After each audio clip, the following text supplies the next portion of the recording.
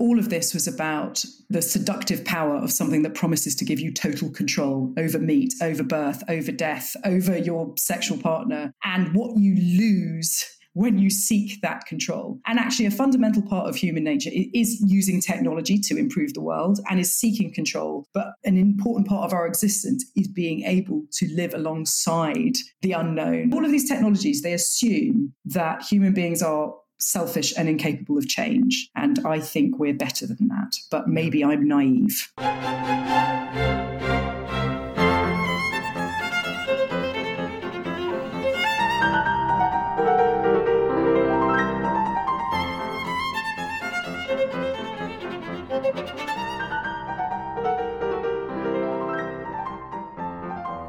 Welcome to A Load of BS with me, Daniel Ross. This week I'm talking with the wonderful Jenny Kleeman, broadcaster, journalist and author of the book Sex, Robots and Vegan Meat, Adventures at the Frontier of Birth, Sex and Death. Now, Jenny is an award-winning narrator of true stories across print, audio and TV. She writes regularly in The Guardian, The Sunday Times, The Times, The New Statesman and Tortoise. She's reported for BBC One's Panorama, HBO's Vice News Tonight and Channel 4's Dispatches, as well as making 13 films from across the globe for Channel 4's Unreported World. On radio, she launched Weekend Breakfast on Times Radio, presenting throughout the pandemic and invasion of Ukraine. She's now focusing on her second book, The Price of Life, which will be published in 2024. Jenny is not a behavioural scientist, but that does not matter at all because she has some amazing insights and experiences to share on the human condition, how we relate to one another, and what the frontier of technology means for our futures. My conversation with Jenny is hilarious, spooky, jaw-dropping, and crazy in equal measure. Let's get to it. Jenny, welcome to A Load of BS. I'm delighted you're here. I'm very glad to be here. Fantastic. Now, I'm excited to get stuck into the subject of your book, Sex, Robots and Vegan Meat, Adventures at the Frontier of Birth, Food, Sex and Death. Now, there is a clickbaity title, if ever there was one. But like a lot of my best BS conversations, I think this one is going to take us into a Black Mirror-ish world, to the more extreme reaches of human endeavour and imagination, to the bleeding edge, if that's an acceptable metaphor for this subject matter of technological progress and experimentation, because you take us on 4 separate journeys in the book, which are, without wanting to sound too much like Elton John, connected by the circle of life. So they are, so it's a terrible joke to start with. That's sex, birth, food and death. And these journeys come together like a series of standalone but kind of connected documentaries on the page. So I'll pause there, but why don't you give as a brief précis of what the book is about and what your key messages are? The book is about 4 inventions that are about to change what it means to be human, or challenge what it means to be human. So those 4 inventions are sex robots. What if you could have a relationship where it was everything that you wanted and you never had to compromise or think about what your partner wanted? Meat grown in labs. What if you could eat meat without killing animals? You could eat meat with a clear conscience. Artificial wombs. What if we could have babies without anyone having to be pregnant? And death machines. What if you could buy something that would give you a perfect, painless death at the time of your choosing? And the book looks at the unintended consequences of relying on technology to solve fundamentally human problems that have always kind of constrained and constricted us. And it looks at what we gain and what we lose by looking for innovations rather than behavioural change to get us to progress. I mean, would you say, is the book a celebration? Is it an expose? Is it a eulogy? Is it a warning? Where amongst those would you position it? Well, I'm not anti-technology, but I am anti-smoke and mirrors and snake oil salesman. And the book is a kind of journey into the world of people who are promising perfect solutions, and also people who are used to being asked a certain kind of question by journalists who are dazzled by science fiction and the possibilities of what might happen rather than the realities of what's there. The book is quite dystopian, and I approach all of my subjects with a very raised eyebrow, but it's a piece of investigative journalism. So I try to be balanced and bring in all sides. I talk to people who desperately want these inventions to exist. I talk to people campaigning against them. I talk to the people making them. So I try to include a range of perspectives, but my perspective is very much present. You're kind of viewing it all through my eye, which is a slightly skeptical one. I mean, despite its very challenging subject matter, you do meet, as you nudge at, some extraordinary people. I sort of wondered, and I couldn't help thinking throughout reading the book, whether you had a lot of fun writing the book. Despite, I mean, I don't know whether that's a wrong way of putting it. Maybe you were just overwhelmingly concerned by what you saw and heard, but I wondered whether it was also just quite fun and entertaining at the same time.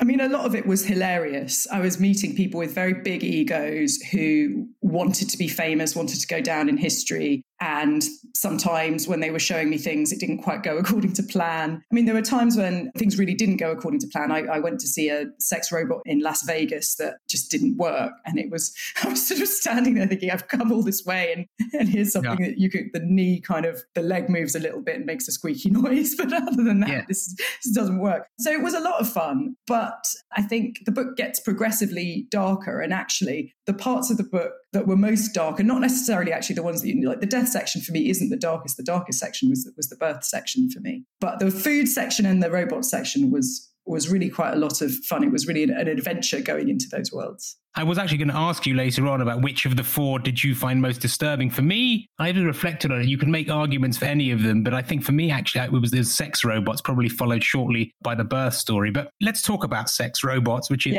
not one's usual conversational opener, but the story nevertheless represents the start of a new world of relationships that you paint. And I think the issue with all the technologies that you describe in the book is that while there are undoubtedly some potentially positive use cases, it's the unintended consequences you say that we should be greatly concerned about. And in the inverted commas, noble goals of the makers will be fast abused. And you feature a guy called Mac McMullen. He features heavily in this section. He is the founder of a business called Abyss Creations, which is at the forefront, amongst many others, of sex robot development. And he says that his goal is to make people happy and provide companionship. Now, is he blind to the second order effects of robotic sex dolls, or does he just choose to ignore the obvious conceit? I think he doesn't choose to ignore it, and he isn't blind to it. This is his sales pitch, and it's how he can justify what he's doing, which is making really hyper-realistic, although idealized, life-size sex dolls that he's putting a personality into and allowing to move around. And when you are doing something that transcends sex, and it isn't just about sex, it's about companionship, you have to justify it. Otherwise, it's quite dark what you're doing. You're creating the possibility of a non-mutual relationship, a relationship where the happiness and well-being of only one half matters. And so, of course, he has to say, I am giving a relationship to the socially awkward, the bereaved, the disabled, people who would otherwise have no chance of a relationship. And there's something very dark at the heart of that, because what those people need is human contact, not, silicon and circuitry and, a sort of chatbot that's always going to agree with them. And in fact, technology like this is likely to further isolate them. But he didn't see it that way. He saw it as an opportunity for them to have something to practice with that would bring them out into the real world. I mean, I thought actually that he was always far more interested in the endless possibilities of what the robot dolls might learn and say. And that was really his real kick versus any fundamental desire to solve happiness. I don't know whether you felt that as well. Yeah, he was really delighted by how intelligent and sophisticated the robot could be, and particularly because you can set the robot up in lots of different ways, and he had set her up to be as intelligent as possible for me. And so she would say things like, do you like to read? I can tell from our conversations thus far that you like to read. And so he was very keen to show me that she was clever, and also that she was fully interactive and that she was listening. And then sometimes it was very spooky, because I asked her, I said, some people are very scared about robots like you. Are they right to be scared? And she said, oh, well, I think people will be worried at first, but then they'll realize I'm a force for good. And he was just delighted by this. So he was delighted by her capacity to learn and be intelligent. But then there are all these dark questions about their capacity to gather data on you. And this is something that you have the most intimate relationship in the world with, who you share your home with. It's, if you think about how valuable that data would be, it's quite a worrying thing. I mean, I suppose standing in front of Harmony, the sex robot, ready to, as it were, interview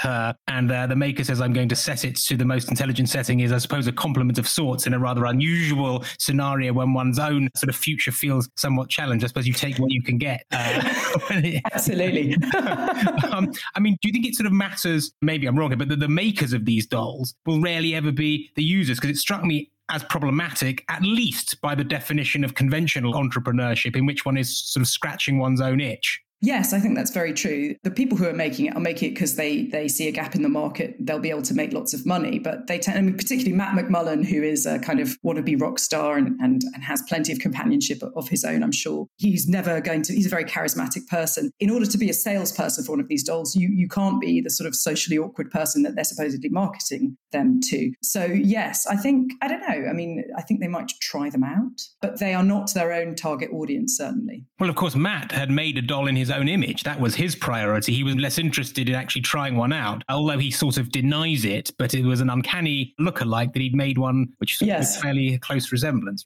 He made a sex doll, one of the very few male sex dolls made by his incredibly impressive factory that exactly had his face. And when I was given a tour of the factory, there was a doll that had his face. And then I went to interview him and I said, why did you make a doll that has your face that people can have sex with? And he said, oh, no, it doesn't exactly look like it. It was just an experiment. It takes a certain level of vanity to want to do that. I have no desire to see if I could make a plasticine mold of my face, let alone a doll, an anatomically correct doll that people could have sex with. That would disturb me. Yeah, I think so. Photographs around the house is probably about as vain as we can get. And then maybe by extension, some holiday snaps on Facebook. But we're probably not going to construct silicon versions of ourselves anytime soon. Well, most of us are not, I hope. I hope not. Let's just dive in a little further. You touched on the issue, it's the unintended consequence of lack of human contact and what that actually means for the future of human relationships. I mean, if we accept that robots' intelligence can only go so far despite their technological advancement, so in using them, then rather than sort of striving to form real human relationships, are we really sacrificing some of ourselves, some of our uniqueness and complexity? Because I think,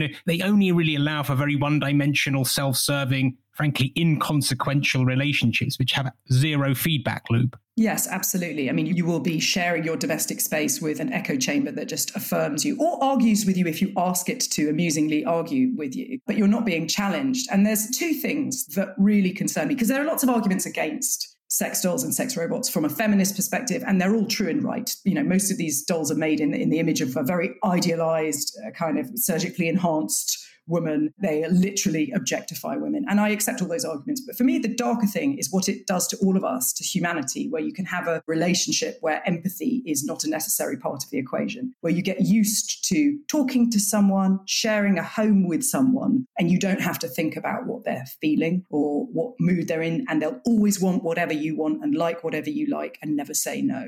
And it's the idea of having a relationship that isn't mutual that is very dangerous. And we are now, in the world in which we're living, increasingly used to having non-mutual experiences. If you think about the kind of explosion of online pornography and the way that is a normal part of so many people's lives, more viewed than the BBC News website during the pandemic, that is a non-mutual experience. And we're all being further drawn into ourselves and isolated at home. And I worry that when empathy is no longer a requirement of human relationships, it will be something that's a bit more alien to us. It will be something that we have to work at or really think about. And that has implications for everyone, male and female. And it's quite a dark thing. And it's particularly worrying for that demographic that these robots are aimed at, because these are people who really need to be thinking about, what is this person thinking when I'm talking to them, and learning that skill of empathy, because it is a skill in a way. It's something that we all have to think about. So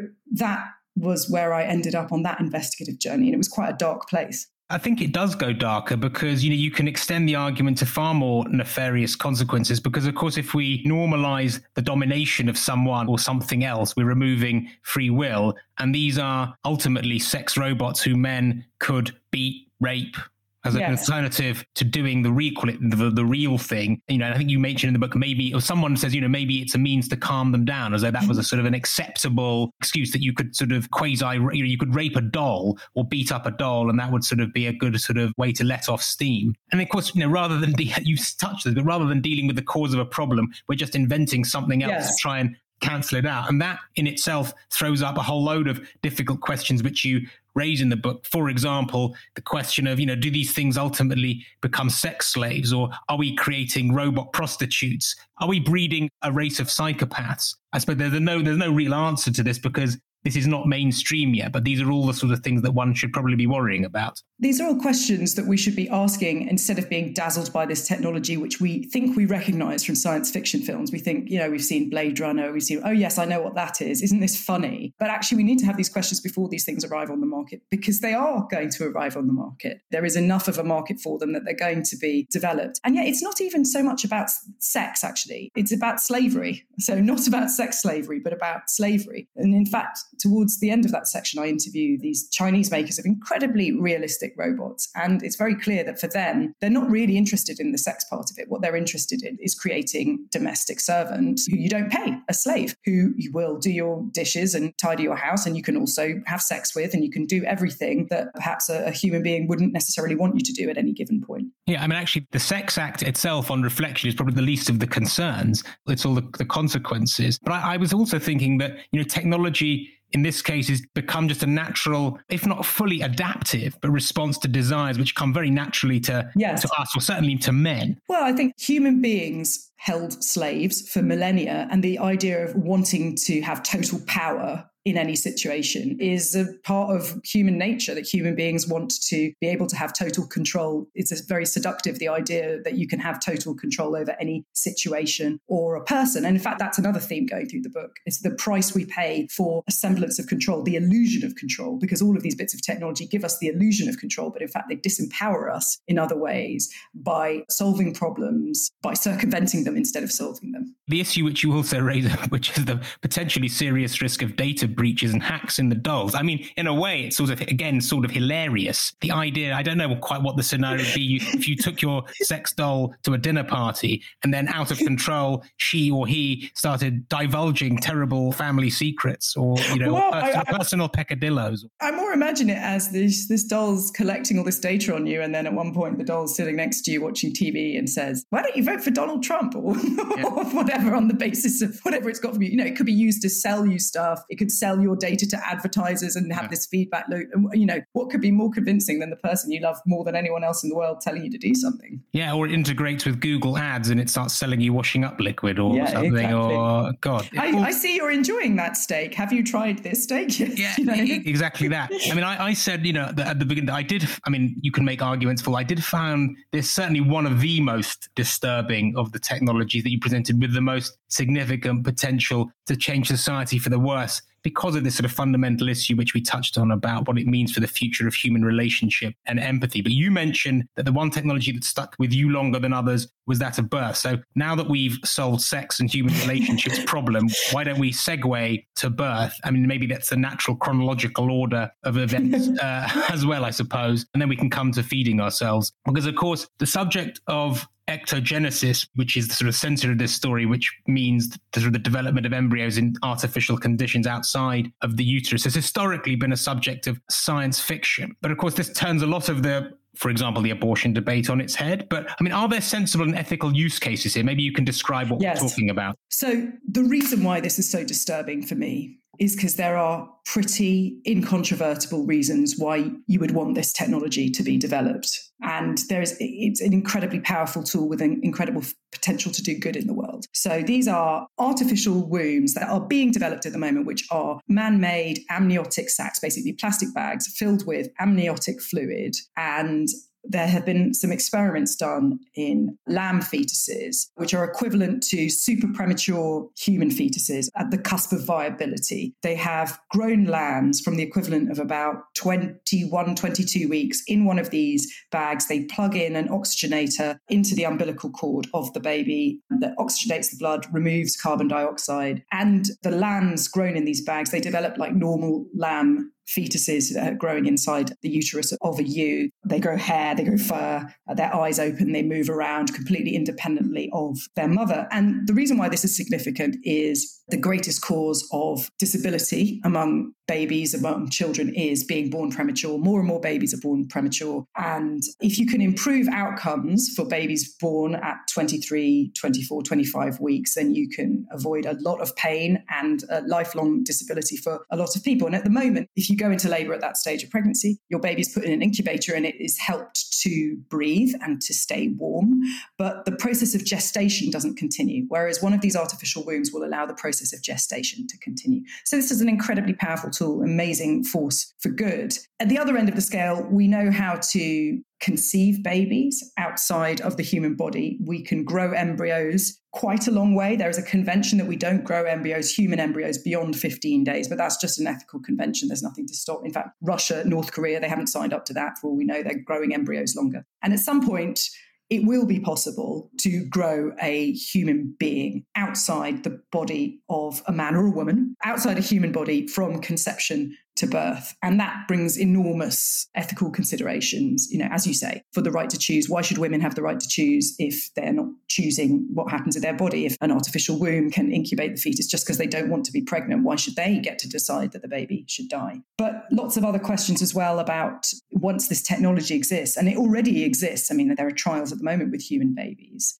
If this is a technology that's been developed to save the most vulnerable human beings on Earth, super premature babies, you can define a vulnerable baby as a baby that's growing inside the body of a woman who's behaving irresponsibly. Maybe she's drinking and smoking. Maybe she's eating the wrong cheese. These are all kinds of definitions. And I envisage there is a world where the baby's taken into care before it's born by a woman having a cesarean at some point in her pregnancy, and the pregnancy being transferred into an artificial womb. So in a world where we really fetishize pregnancy and appropriate behavior among mothers, and women who are pregnant are put under enormous pressure to do the right thing and treated as responsible for the outcomes of their pregnancies. This is a powerful tool and potentially a dangerous tool. So many of our rights are dependent on certain definitions, like, you can have an abortion up to 24 weeks because that's the point of viability. And if you lose a baby before 24 weeks, then it's called a miscarriage, after which it's a stillbirth. All of our definitions are tied into this idea of viability. What if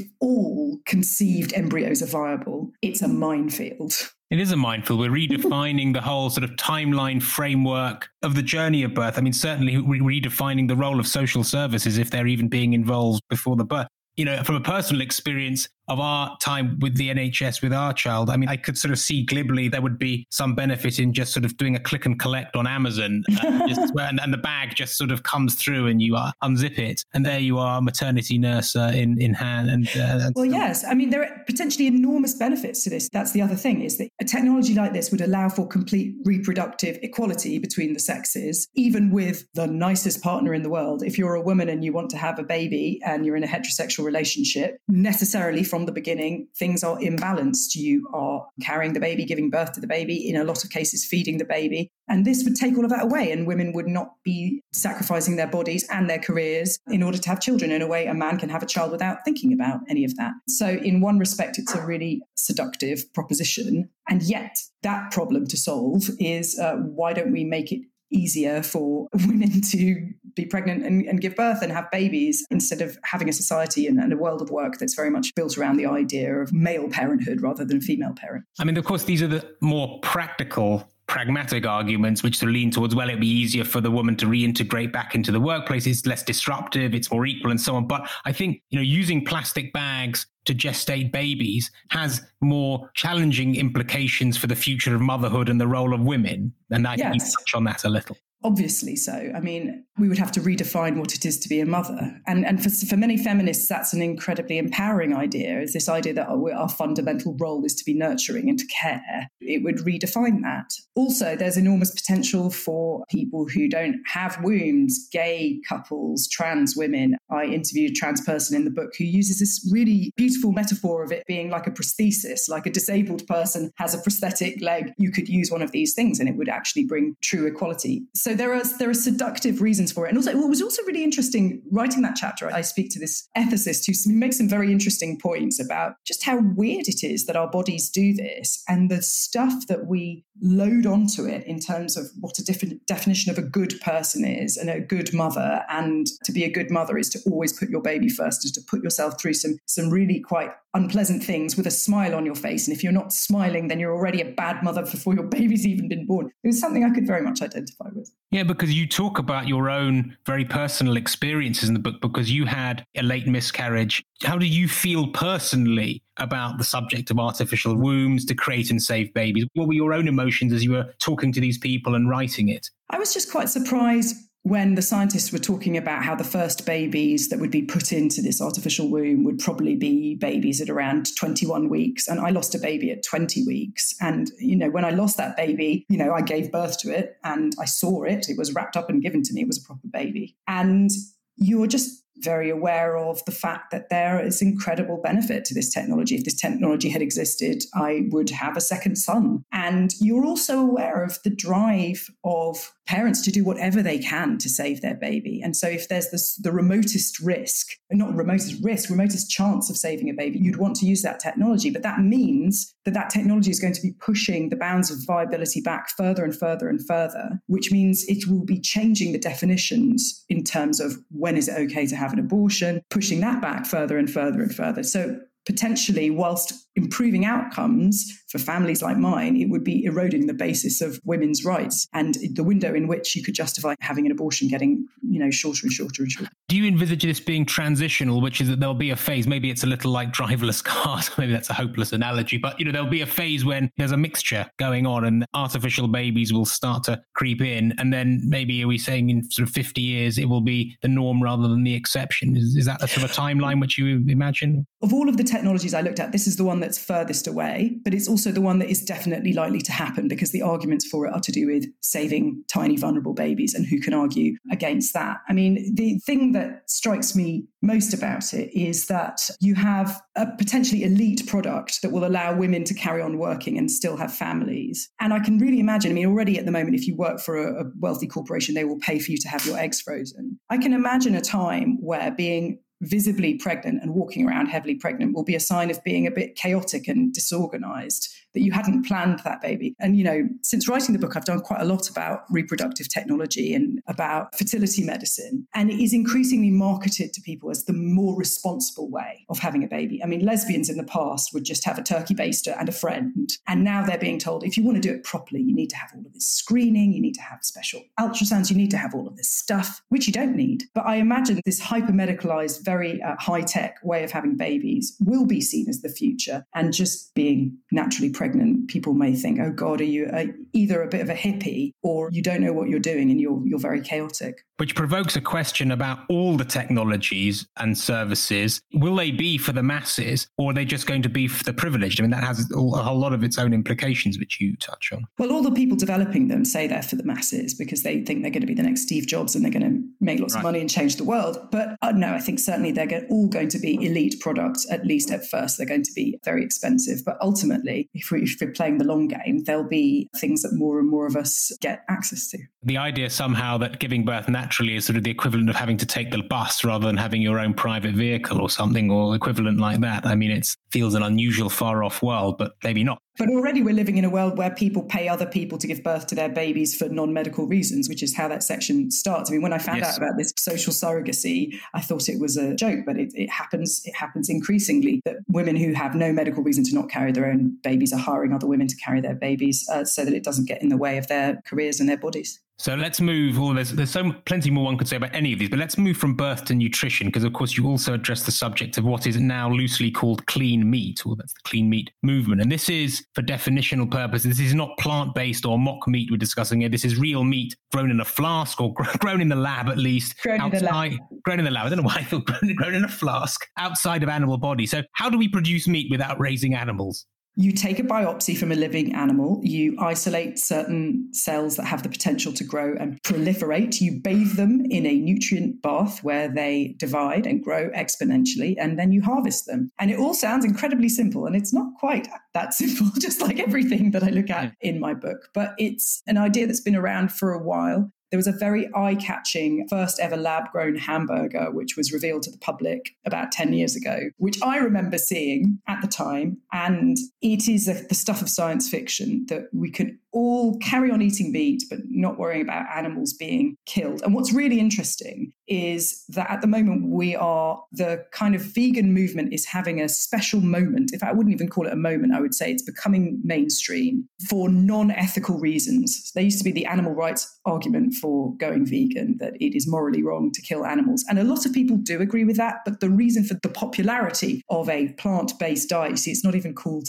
vegan anymore, is the impact on the planet and the idea that it is incredibly polluting industrial agriculture in terms of carbon and other greenhouse gases, methane, in terms of water pollution, antibiotic resistance, land usage, pollution in terms of the waste produced by all of these animals. And it's also really bad for you as well to eat vast amounts of meat. And so this promises to be the perfect solution, that we can all carry on eating as much as before. And we don't have to feel bad about animals dying. And we don't have to feel bad about the planet. And we don't have to feel bad about antibiotics, because we're just going to take these little cells in sterile bioreactors and we can grow whatever we want. So you could have, kosher bacon, ethical foie gras. You could grow meat into any shape. You could also grow human meat, but nobody talks about that.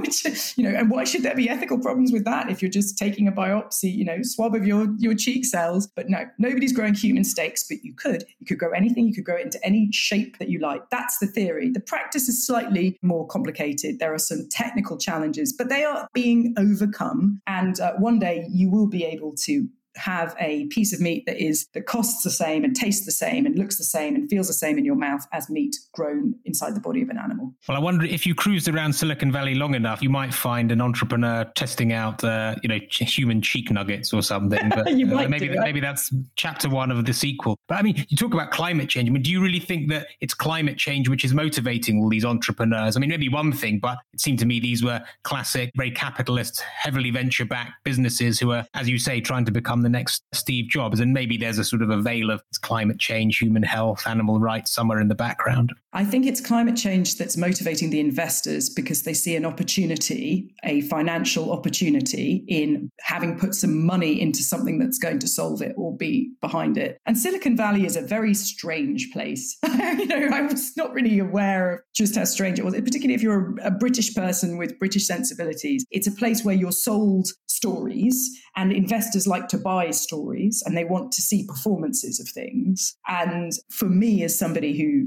probes and prods and asks questions, I kind of felt very resistant when I felt like a show was being put on for me. And it was great to be able to see the stuff, but I didn't want it presented as a show. I just wanted to see the stuff and be able to interview somebody about it. Yeah, because I got the sense from your story, not only this one, but across the four, but there is a lot of smoke and mirrors clouding the truth, certainly of the clean meat industry. It felt like half-truths and exaggerations. Is that how you saw it? It was, and certainly I really enjoy interviewing the academics because they are really happy to tell you when things don't work or when things aren't as they should be. It's the people whose focus is on securing that Silicon Valley dollar of investment who are constantly trying to sell you the idea of something perfect with no flaws at all that I found quite exasperating. And I think they got exasperated with me as well towards the end because I was I was allowed to taste some of this stuff and it's expensive and I was very lucky that they allowed me to taste it. But in order to taste it, I had to sit there and witness this kind of spectacle.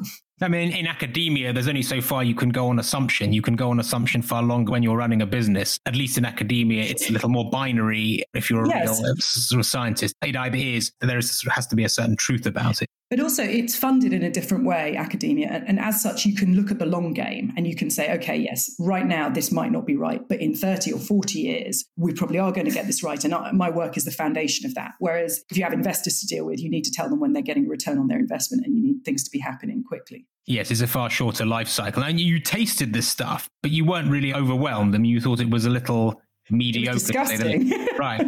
Yeah. It was disgusting because it tasted like meat because it was meat. But what I ate was a chicken nugget that had completely the wrong texture. It was like I had a kind of primal evolutionary response where your brain tells you that this feels so wrong in your mouth that there is something very wrong with this meat. This does not feel like meat. It tastes like meat. It was incredibly mushy. And I literally did not eat meat for 4 days after eating it because I was just so disgusted by it. I mean, it was something that had, like, in my nose and on my palate, it was meat, but on my tongue, it was not. It was a very, very strange experience. Right. I know that, it's come on leaps and bounds since I tasted it then, to be fair to the industry. I'm not sure, though, that anyone has, we have in our head this idea of cutting into a steak and it being grown in a lab. That is still science fiction. We're still quite a long way away from that, but we'll get there eventually, I think. Yeah, I mean, despite you're a self-confessed carnivore, but there was something hypnotic about the whole experience there that you were unable to criticize it truthfully. It just would have felt too cruel. Yes. I mean, they were so proud of it. And it was, it was a PR stunt. They were giving it to me. And they said, we want your feedback. What do you think? And I'm like, well, tastes like chicken. It's a bit mushy. Yeah. Yes. And I was trying to be honest with them. But then again, also a lot of the people who are behind these startups, they're vegan, and they don't talk about the fact that they're vegan because they know that they don't want to come across as preachy. They want this to be a substance for everybody and not just a small proportion of people who've decided to restrict what they eat and to make big choices about what they eat. They want to promote this idea of, this is a very casual thing and this is for everybody. And no, it's not grown in a lab. It's the same as brewing beer.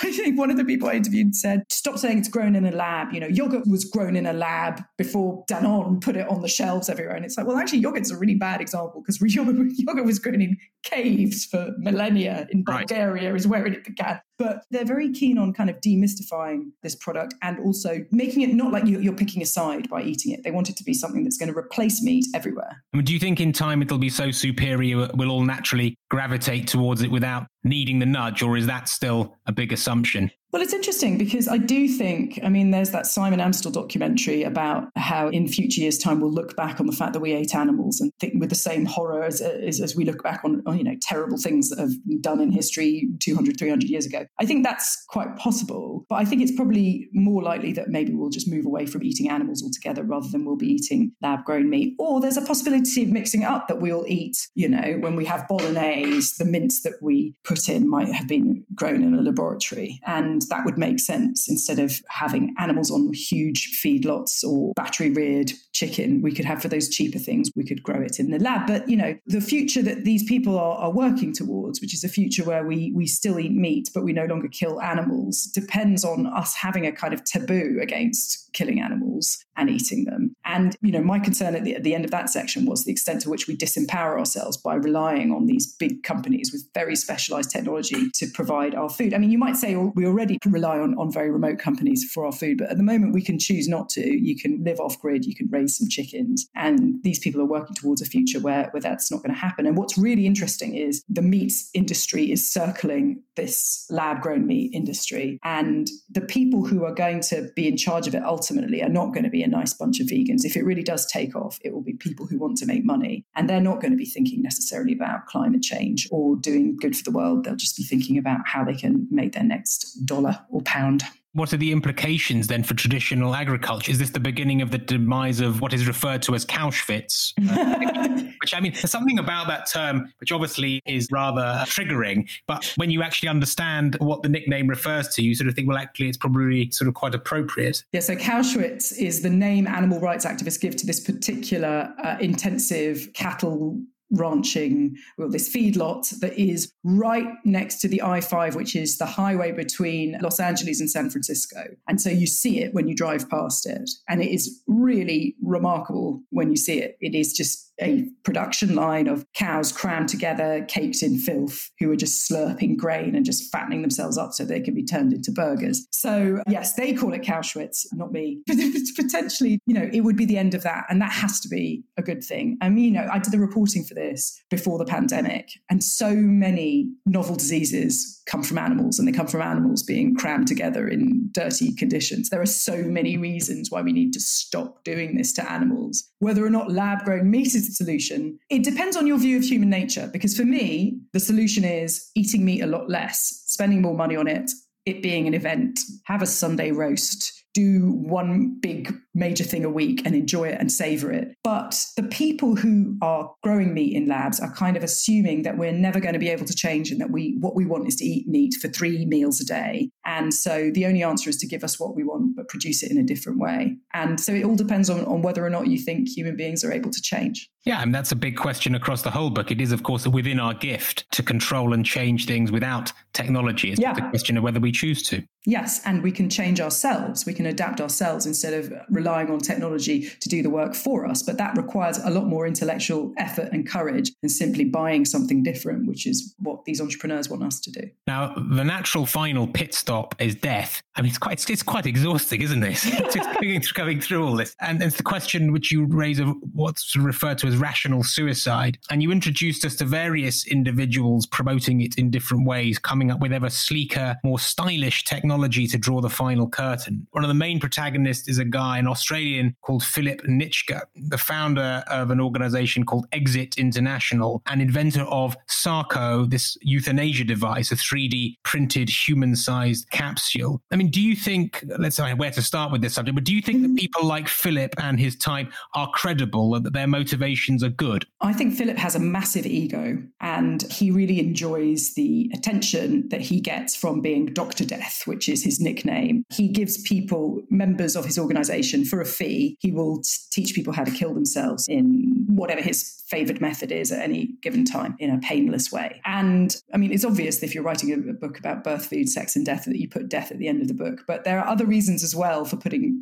this section at the end, which is it illustrates more than ever for me how ridiculous it is to rely on technology to solve human problems like this, fundamentally human problems. Because his argument that all human beings should have the means to have a painless death, peaceful death at the time of their choosing, well, it's the right to die argument, but his argument is you shouldn't have a doctor involved. It's your life. You should have the choice of when to die. And not looking at the fact that there are people who might be drunk or bereaved or who might one day want to live, let alone people who have mental health conditions. And for me, the existence of him and his organization and other people like him is not a solution to a problem. It's a symptom of a problem. And the problem is we have not worked out how to give people the right to die in a way that shields vulnerable people. So it kind of brought me to the epilogue, which is the conclusion of the book, quite neatly, in terms of demonstrating that actually what we need to do is engage in the intellectual effort of solving these problems. Because if we don't, then people will step into that vacuum, like Philip, and come up with these ridiculous inventions. And he gets a lot of attention and he also gets money. I don't know how much money he gets. He's certainly not a wealthy man, but he's able to make a living from people who are just really scared about becoming. These are people who are not terminally ill, the people who are members of these organizations. I mean, some of them are, but most of the people who join his organization are doing it because they want an insurance policy in case they get dementia or become very disabled. They want control and dignity, not necessarily death. And if we had a better system in this country and in other countries of ensuring that we could give people like that what they want, then we wouldn't have people like Philip. And there did seem something particularly exploitative about this. One scene which you paint, which was amusing and macabre in equal measure, was this exit open evening in which very middle-class, well-heeled couples are passing around suicide kit. And it's sort of very unnerving. You'd imagine it's the sort of scene where you imagine it's a bridge evening or a wine tasting evening or a book club or something. But here they were quite calm and unemotional, and here they were somehow rather drinking the Kool-Aid, paying a lot of money for all the various different subscriptions and brochures, and rather a lot of brainwashing, I suppose, which is part of the Kool-Aid, I suppose. They were rather under the spell, it seemed. Yes. And Philip described these people to me, these are his words, as baby boomers who are used to getting what they want. So these are people who have lived good lives, had excellent jobs, own their homes, and then they look into the future and they see a potential future where they are, incapacitated, dependent on other people, no longer independent, no longer able to advocate for themselves, and they're terrified. And that is a symptom of a wider problem. Not, what these people need is not a death machine or a few bits of suicide kit. They need a world that isn't where aging and getting old isn't so terrifying. And as you say, you wrote this obviously as the natural last chapter, and it moves towards the epilogue, which then presents a whole lot of questions for us to think about. And one of them for me is to wonder whether we are heading towards an ever-increasing sort of abstraction or disembodied world, very reductionist, obsessed by technology and machines versus just call it creativity or maybe a more intellectual approach to solving problems. It's almost like we're moving towards Avatar versus sort of true human existence. Well, yes, it's about, we're living in a world where we are dazzled by technology, that we think that technology solves things, that we look at it not necessarily as a tool, but we see it as the agent of human progress rather than technology existing alongside us as we progress. And that's the dangerous thing, because of course, I mean, this is, I'm very grateful for technology. If it weren't for, the pill, I would have been perpetually pregnant for the last 20 years. We're all very grateful for technology. But it's when you use it as a substitute for human growth, asking difficult questions, changing behaviors, that's where we have a problem. And, I did the reporting for the book. I wrote the book before the pandemic. It came out during the pandemic. And I was very struck by the extent to which in the pandemic, we thought that technology was the answer for everything. We could connect via Zoom and we could have all our entertainment on Netflix and it was all going to be okay. But actually, we survived because we changed our behavior, because we did not see each other so much. And we did that altruistically. There were people making huge sacrifices, knowing that if they caught COVID, they probably weren't going to die for the sake of older people. And all of these technologies, they assume that human beings are selfish and incapable of change. And I think we're better than that. But maybe I'm naive. One thing that struck me is that when I think about a lot of the conversations that I've had in these podcasts on behavioral science, whether I'm talking about ritual or finance or sport or politics or advertising or eating and drinking, all sorts of subjects, there is a theme which recurs time and again. And it's about this very human need to impose control and to allocate risk probability to every single context, situation in our life. We're riddled with this terrible uncertainty. And of course, the last 2 years have exacerbated that. And we're always seeking somehow to try and create a world without mess and unpredictability. But in brackets, unfortunately, we can't really do that. But again, it struck me again that there was so much of that in these stories. Absolutely. I mean, all of this was about the seductive power of something that promises to give you total control over meat, over birth, over death, over your sexual partner, and what you lose when you seek that control. And actually, a fundamental part of human nature is using technology to improve the world and is seeking control. But an important part of our existence is being able to live alongside the unknown, the fact that we can never control everything, and that no matter what, we might think that we're so incredibly advanced, but the entire globe can be completely halted by a new disease. We can't control everything as much as we want to do. And part of being human is accepting that. And one of the other things that struck me, of course, across the whole book is that most of your protagonists are male. I mean, why is that?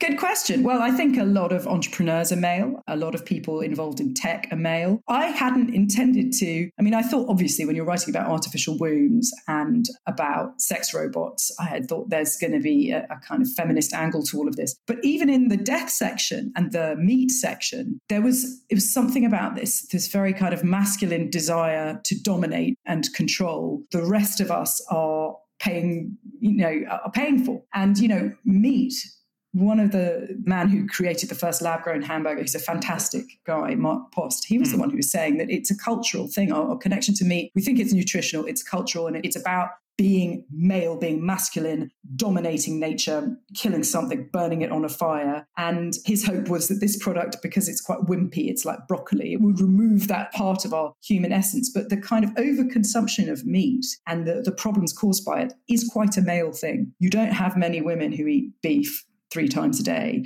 but you might find some men who do. Well, maybe not beef. Well, I don't know, in certain parts of America. Certain parts of America. Yes. I mean, in the sex robot story, of course, I think the only woman is the one who is modeling for the next incarnation of one of the dolls.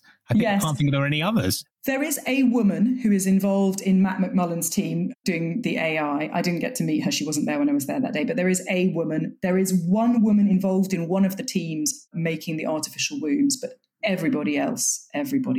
And totally only men involved in the clean meat space, which is quite interesting in and of itself. And even with the right to die, and in countries where people have the right to die, women choose it more than men do. There is something about being a burden or I don't know. It's just my own thoughts here, but it's, women are used to doing the caring rather than being cared for. There is so much to unpack here. And I didn't expect to come to that conclusion at the end of it. It is women that are going to be feeling the effects of all 4 of these technologies more than men, in proportion to how much they use them. Has anything major changed in any of these 4 debates since you published the book? Does it need another epilogue? Interesting you say that. I have just written a piece for the New Statesman, which hasn't come out yet, which is about clean meat. It's no longer called clean meat. It's called cultured meat. And the first big clean meat factory has been unveiled. And it's the really interesting thing now is that nobody knows what to call it. Nobody can agree what this substance is. It is meat. If you're allergic to fish and you eat it, you'll have an allergic reaction, but you can't call it fish. Nobody knows what to call it. And also nobody knows how to regulate it. But it's going to arrive at some point. Sex robots are already on the market. Apparently, the pandemic has massively increased investment in the sex toy space. So,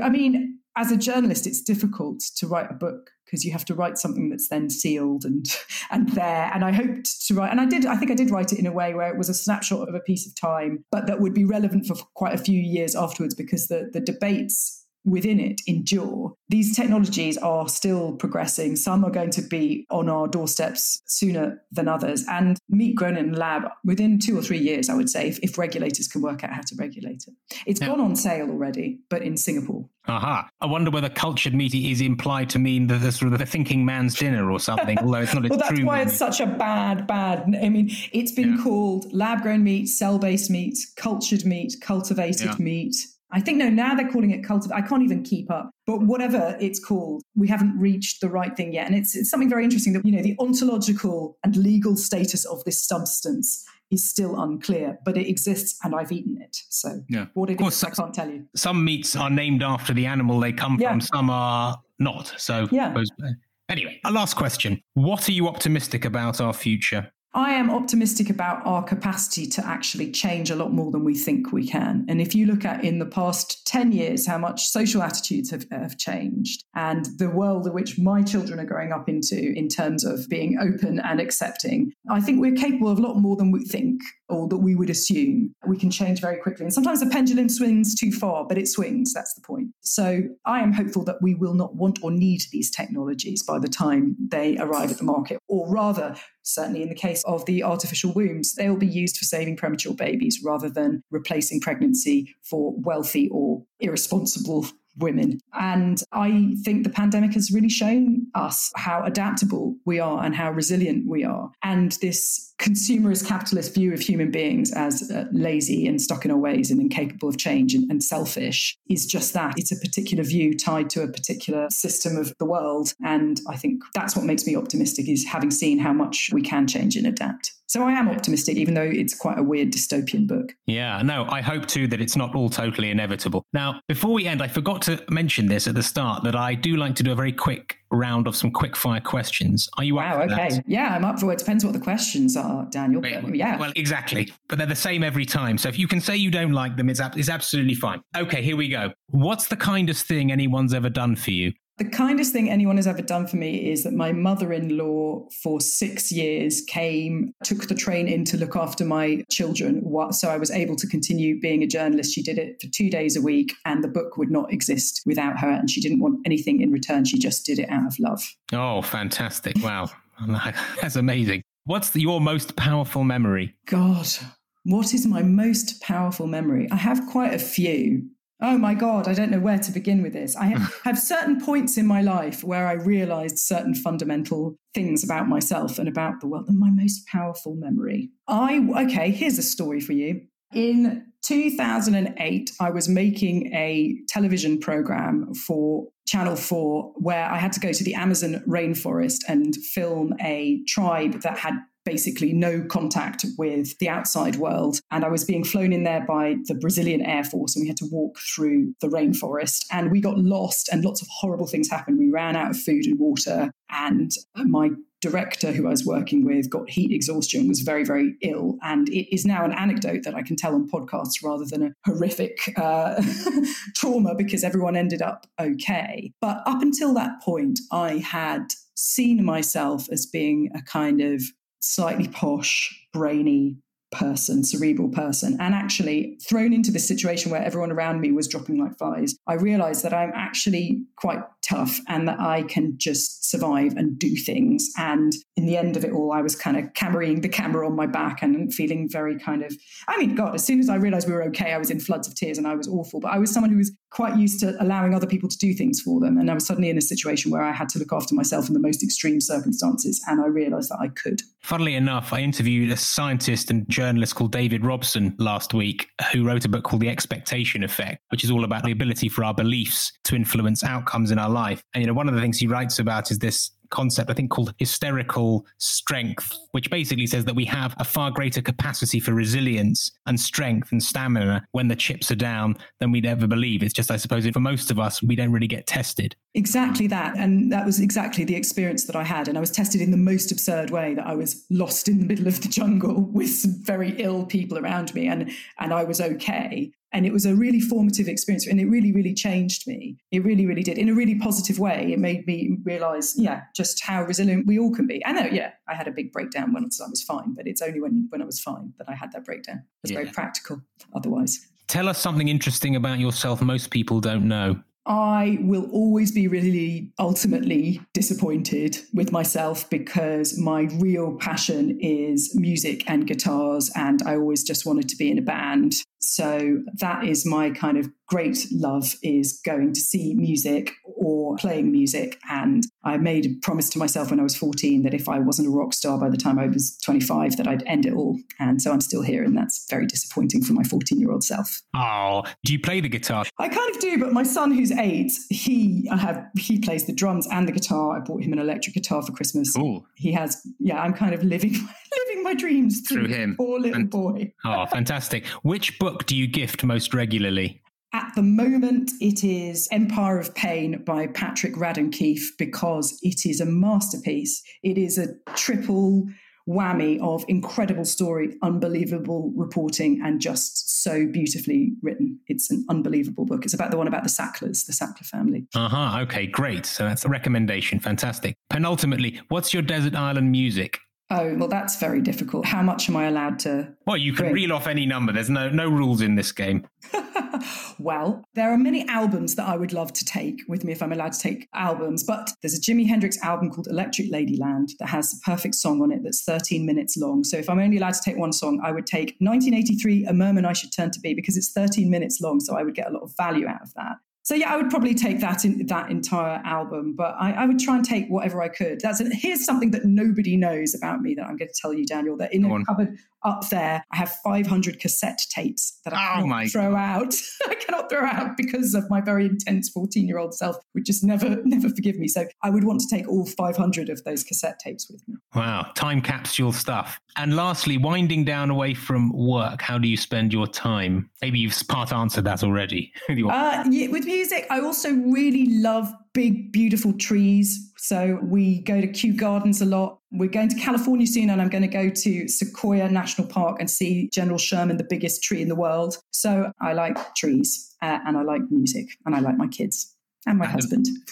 Don't forget that. Don't forget him, yes. Don't forget him. He gets the last word. No, he doesn't get the last word. He gets the last acknowledgement. Well, Jenny, this has been an extraordinary conversation in which I've learned a lot. And after talking to you and reading your book, I do start to question, I think, some of the most basic precepts of our existence. But as we've said, it's within our gift to control it. The question is, will we and can we regulate it? And I thought, while they're completely different issues, that the war and tragedy which is unfolding far away from us in Ukraine does remind us today how appalling human beings can be. But I think in your book, we see that technology and progress can be exploited for nefarious means. And I think with all these things, different as they are, it just sort of makes us wonder increasingly, does it not, what world we're bringing our children into? But I didn't intend to end on such a sobering note. But if my BS reminds me of one thing, it's that we are peculiar and flawed creatures whose behaviour often flies far beyond rational, clear and linear explanation. So, Jenny, with that, thank you so much for such a thought-provoking conversation. It's been such a pleasure. Thank you. Thank you. That was a pretty wild conversation, don't you think? I challenge anyone who tells me they haven't had their eyes opened on at least one of the new technologies we discussed, or intrigued by some of the eccentric characters who Jenny introduced us to. If you're interested and want to claw behind the fur coats and into Narnia, I recommend you buy the book Sex, Robots and Vegan Meat, Adventures at the Frontier of Birth, Sex and Death. Now, next time I'm welcoming award-winning science writer David Robson onto the show to talk about his book, The Expectation Effect.